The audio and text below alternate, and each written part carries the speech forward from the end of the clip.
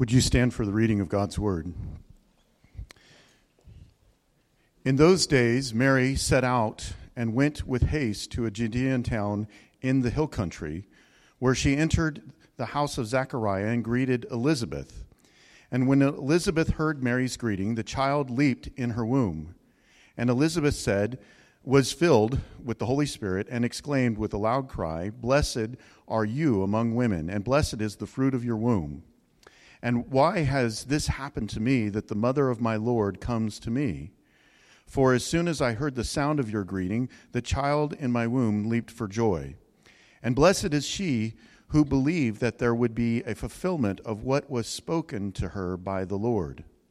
And Mary said, My soul magnifies the Lord, and my spirit rejoices in God my Savior, for he has looked with favor on the lowliness of his servant. And surely from now on all generations will call me blessed. For the Mighty One has done great things for me, and holy is his name. His mercy is for those who fear him from generation to generation. He has shown strength with his arm. He has scattered the proud in the thoughts of their hearts. He has brought down the powerful from their thrones and lifted up the lowly. He has filled the hungry with good things and sent the rich away empty. He has helped his servant Israel in remembrance of his mercy, according to the promise that he made to our ancestors, to Abraham and to his descendants forever. And Mary remained with her about 3 months and then returned to her home.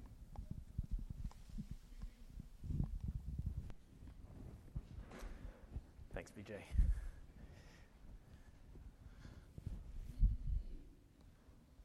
Oh, there we go. Well, good morning, everybody. It's great to be here with you today.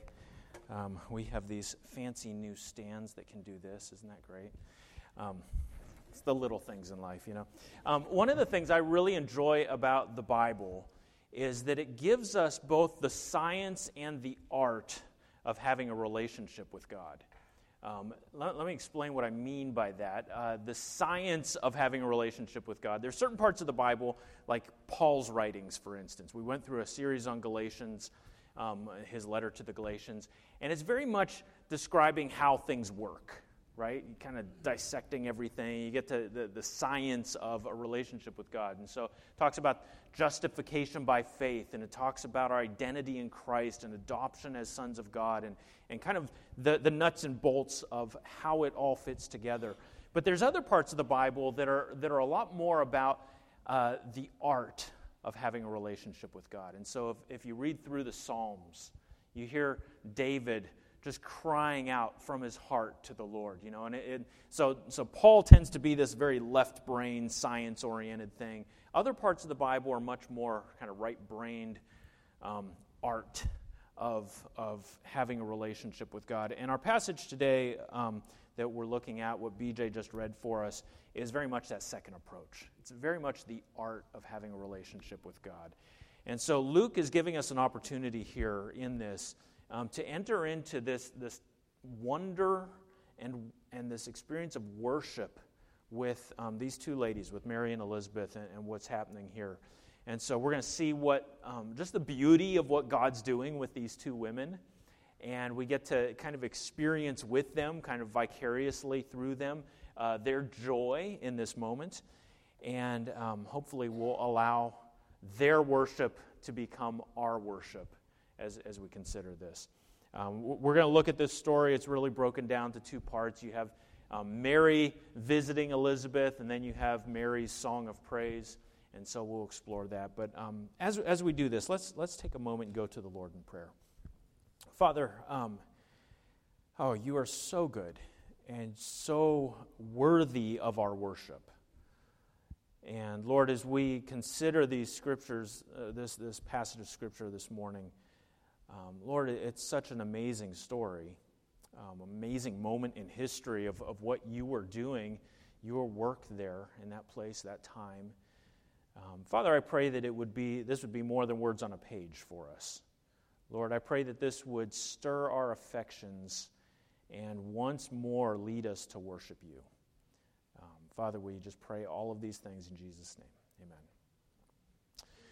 So the story opens with Mary showing up at Elizabeth's house and hurrying off to go see her. And the reason for that is what we read last week. So context, last week we were looking at this story of Gabriel, the angel, his announcement to Mary that she was going to have a baby, which is amazing because she is a virgin.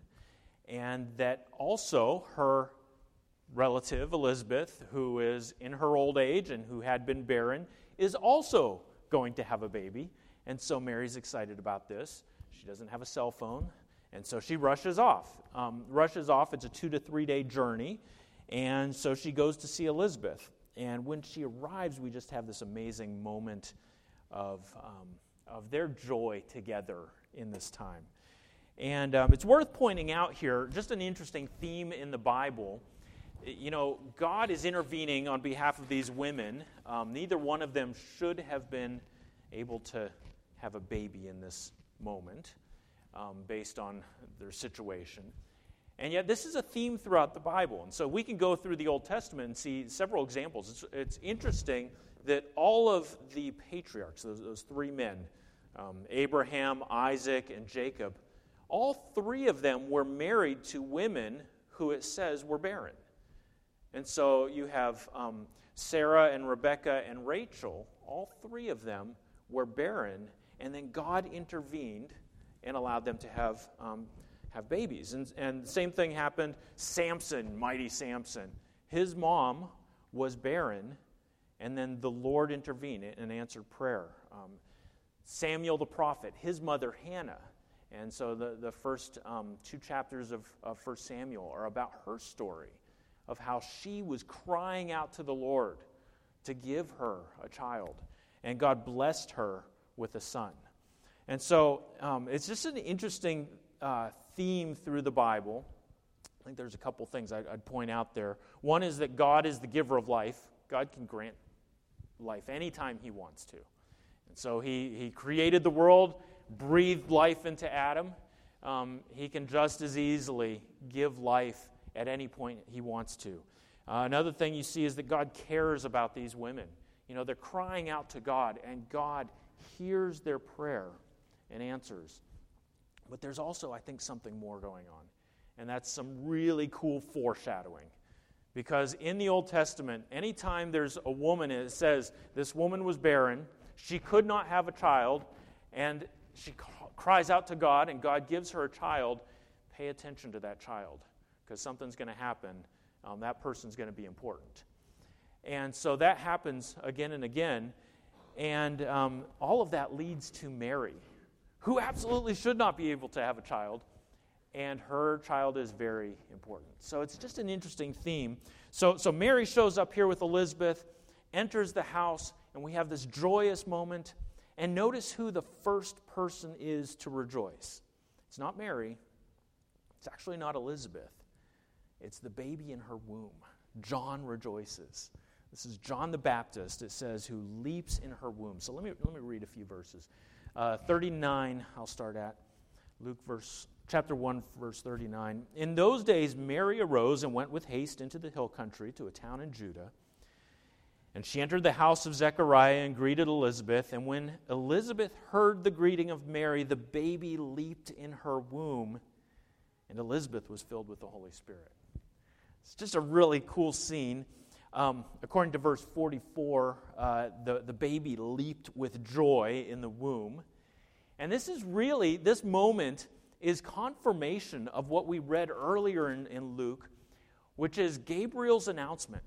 Gabriel announced that this child that Elizabeth was going to have would be filled with the Holy Spirit from his mother's womb.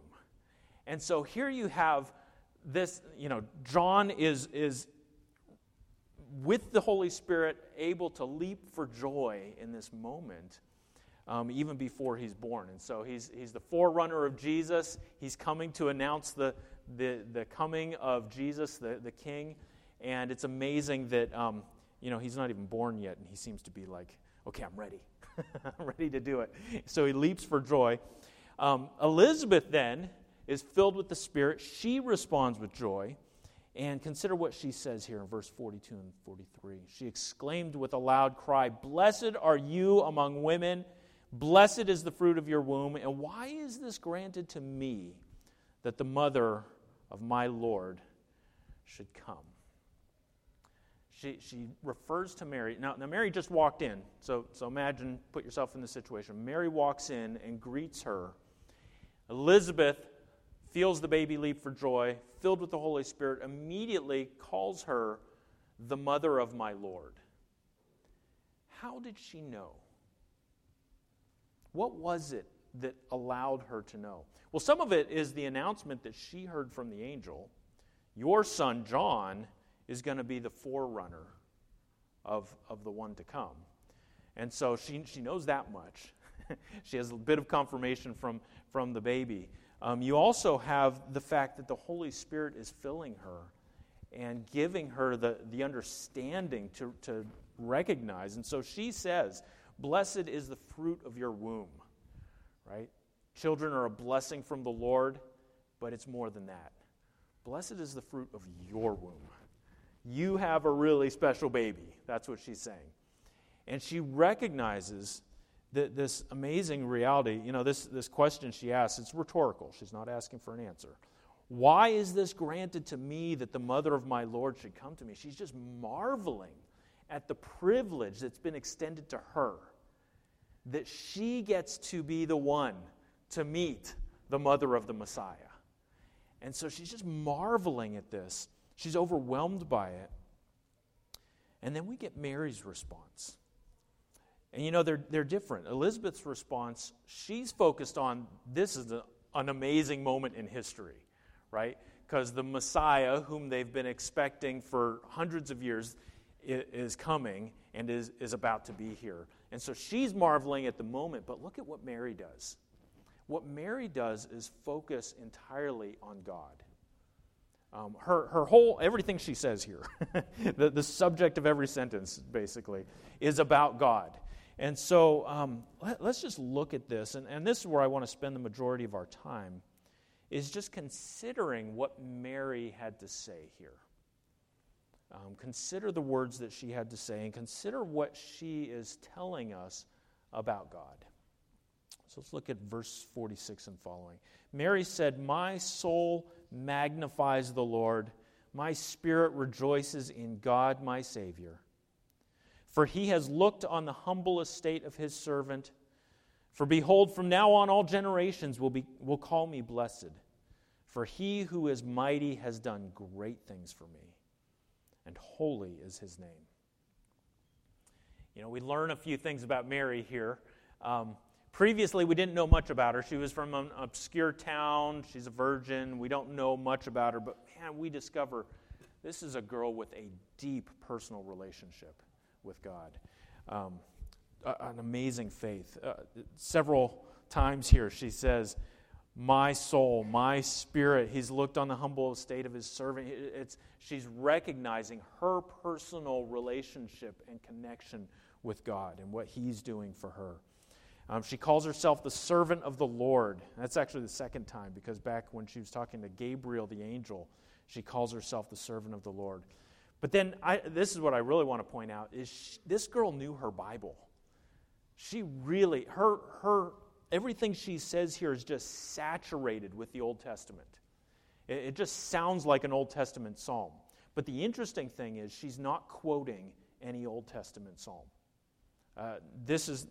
None of what she says is a direct quote from the Old Testament, which is fascinating because you would think she easily could have. But everything she says sounds like it's directly out of the Old Testament. So her thinking has been shaped by the Bible. She has a biblical view of God. And it's interesting. She knows the character of God. She knows his promises to his people.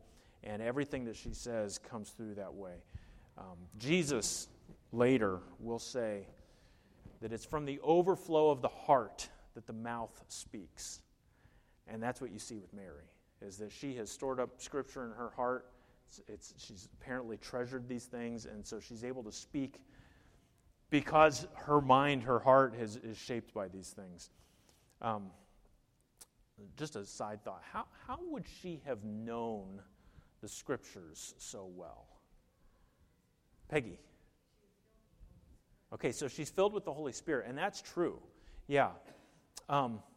But she had something to draw from, right? She had some stuff stored up there. And I think the obvious thing to point to is she probably had godly parents who were teaching her God's word along the way. And so she's able in this moment to draw on that heritage of what she has. I had opportunity, went with the Baber family to the Coram Deo Christmas concert this last week. It was really fun.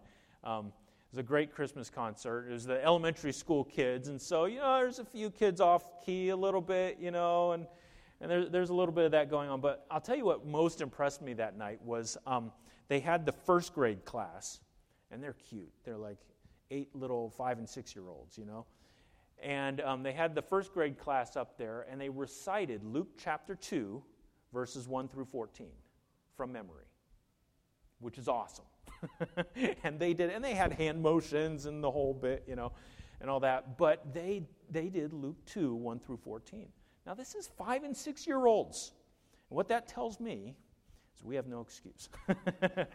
So, if a 5-year-old who can't hardly stand still can memorize that many verses, we ought to be able to as well. So anyway, Mary had hidden these things in her heart, and it just comes through. And so she just exudes the goodness and the greatness of God.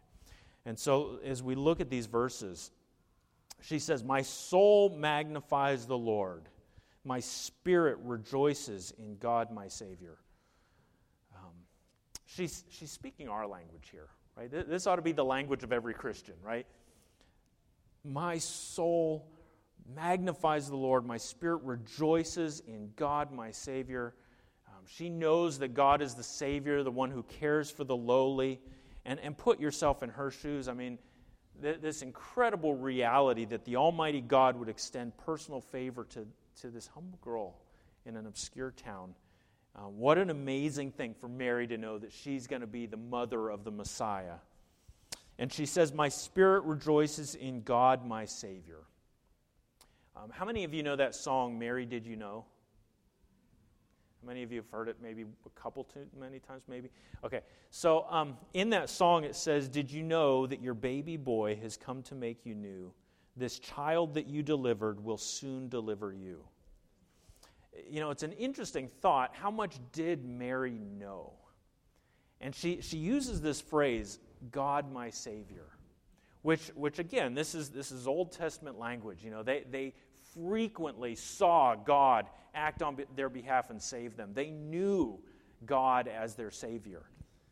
Did she recognize that the Messiah, her son, would be God my Savior? Right? Maybe not. But man, it's intriguing because a lot of what she says, seems like she understands quite a bit. What we do know is that she has a really good grasp on the character of God. Look at what she goes on to say.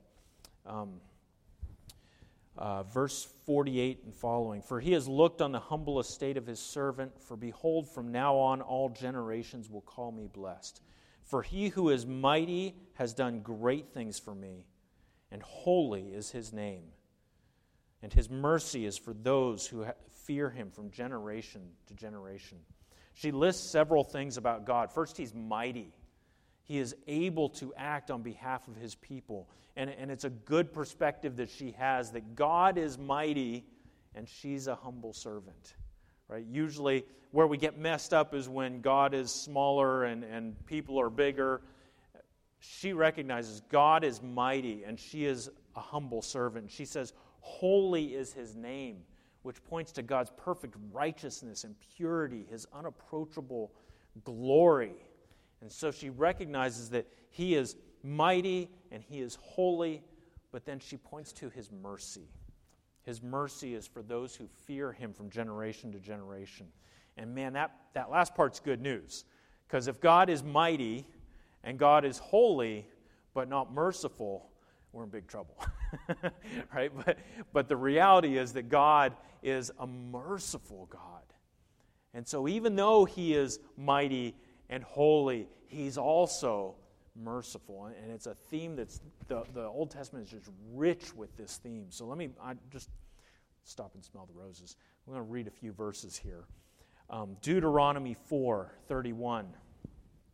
For the Lord your God is a merciful God. He will not leave you or destroy you or forget the covenant with your fathers that He swore to them. Psalm 103, verse 8. The Lord is merciful and gracious, slow to anger, and abounding in steadfast love. Psalm 108:4. For your steadfast love is great above the heavens. Your faithfulness reaches to the clouds. Malachi 3:6. For I, the Lord, do not change. Therefore you, O children of Jacob, are not consumed. Right? Why are we okay with God? It's because God is faithful and does not change. He is a merciful God, and because He does not change, it's a good thing that He is mighty and holy because He's also merciful. And so she's pointing to all these rich truths about God. And that's really the gospel, isn't it? The God who is mighty and holy is also merciful to us, that He has extended mercy to us. And that's really what the rest of Luke's gospel is all about, is the good news of what Christ does in coming and living a sinless life and bringing salvation through His death and His resurrection. And so God is merciful, and we just see that language here. God is mighty, He's holy, He's merciful. And then we read on, He has shown strength with His arm. He has scattered the proud in the thoughts of their hearts. He has brought down the mighty from their thrones and exalted those of humble estate. He has filled the hungry with good things, and the rich He has sent away empty. Now, what I want to point out in these verses is the providence of God. So providence is this idea that God provides for creation, that the creation He made, that He continues to oversee it and generously care for it and sustain it. The Heidelberg Catechism describes it this way. This was written a very long time ago. What is the providence of God? It is the almighty and everywhere present power of God, whereby, as it were, by His hand, He still upholds heaven and earth with all creatures, and so governs them that herbs and grass, rain and drought, fruitful and barren years, meat and drink, health and sickness, riches and poverty, yea, all things come, not by chance, but by His fatherly hand. So God is the king over all things. He's intimately involved with His creation. And so He raises up some kings and He brings others down. He scatters the proud, sends the rich away empty, but exalts those of humble estate, fills the hungry with good things. And what Mary's pointing to is that God's in control of everything. Everything in creation, God oversees. And it's not just that God looks and sees the arrogance of the proud, but also that He does something about it. She says here, He has shown strength with His arm, which is this beautiful imagery that, again, shows up in the Psalms, that God does something in His strength. He brings down the mighty from their thrones. And you can go through the Old Testament and see lots of examples of this. So God wants to redeem His people, Israel, out of Egypt, but Pharaoh is proud in his heart, and God steps in and humbles Pharaoh and takes the people, basically forces Pharaoh's hand there. Nebuchadnezzar is a great example. Nebuchadnezzar, who's king of Babylon, who in his heart takes credit for every good thing that he has. And God humbles Nebuchadnezzar. It's a just fascinating story. Nebuchadnezzar seems to have a mental breakdown or something and goes out and lives in the wilderness for 7 times, 7 seasons, maybe 7 years. And he's out in the wilderness until he's humbled and recognizes God, and then God restores him to his throne. Lots of examples, but the point is that in all of these things, God is the one running everything, and God is able to humble even the arrogant. Let me read a couple more verses here. Isaiah 45:7. God says, I form light and create darkness. I make well-being and create calamity. I am the Lord who does all these things. Another passage that shows God in his power, Psalm 2. Why do the nations rage and the peoples plot in vain? And he's describing here this rebellion against God, ultimately against the Messiah. Why do the nations rage and the peoples plot in vain? The kings of the earth set themselves and the rulers take counsel together against the Lord and against his anointed, saying, let us burst their bonds apart and cast away their cords from us. And how does God respond? Is God bothered by this? Well, it says, he who sits in the heavens laughs. The Lord holds them in derision. The picture here is that God is mighty. He is exalted. He is powerful. And that's the imagery that Mary is bringing to us in this song, as she just recognizes the greatness of God. She says, he has exalted those of humble estate. And then she says, he has filled the hungry with good things. It's interesting. She has this view of God in his great might, the almighty creator of the universe who invented the very air we breathe. That same God cares about the humble and the lowly. What she says here is actually pretty similar in this spot to what Hannah says. So Hannah prays for a son. God blesses her with Samuel. Hannah prays this song of praise, pretty similar. And look at what 1 Samuel 2:8 says. This is Hannah speaking. She says, he raises up the poor from the dust. He lifts the needy from the ash heap to make them sit with princes and inherit a seat of honor. For the pillars of the earth are the Lord's, and on them he has set the world. Hannah recognizes this same thing, that God provides for those who are of a humble position. And so he says he's filled the hungry with good things, and the rich he has sent away empty, those awful rich people. It's worth pointing out here. The Bible does not universally condemn rich people, in case any of you happen to be rich. The Bible doesn't condemn rich people. What it does is it condemns rich people who in their heart feel that they don't need God, that are self-reliant and don't recognize their deep dependence on the Lord. Those are the ones that God has a problem with. There are actually examples of good rich people in the Bible. But what Mary's pointing to is this deep dependence that she has upon the Lord, that we all ought to have upon the Lord. And then look at how she ends here. He has helped his servant Israel in remembrance of his mercy, as he spoke to our fathers, to Abraham and to his offspring forever. God is faithful to his promises. And one of the interesting things is how Mary says this. Have you noticed that all of this is past tense? Everything she's said here is he has helped his servant Israel. He has done these things. This is sort of the way sports fans talk. Okay, I don't know if you've ever noticed this phenomenon. Sports fans will be like, they did it again. They won the championship. It's all over, And it's like the third game of the season or something, But they're like talking like, this is a done deal. My team won. It's awesome, This is how Mary's talking. And it's actually kind of a common theme or a common pattern in the Bible, that you'll have prophecy given in the past tense. It's given in the past tense because it's as if God has already done this. She says, he has helped his servant Israel. just as he promised. Well, the baby's still in the womb, right? She's probably not even very far along at this point. And so she's already speaking as if this is a done deal. The Messiah has come. He has rectified every problem that they had. He has made it all right.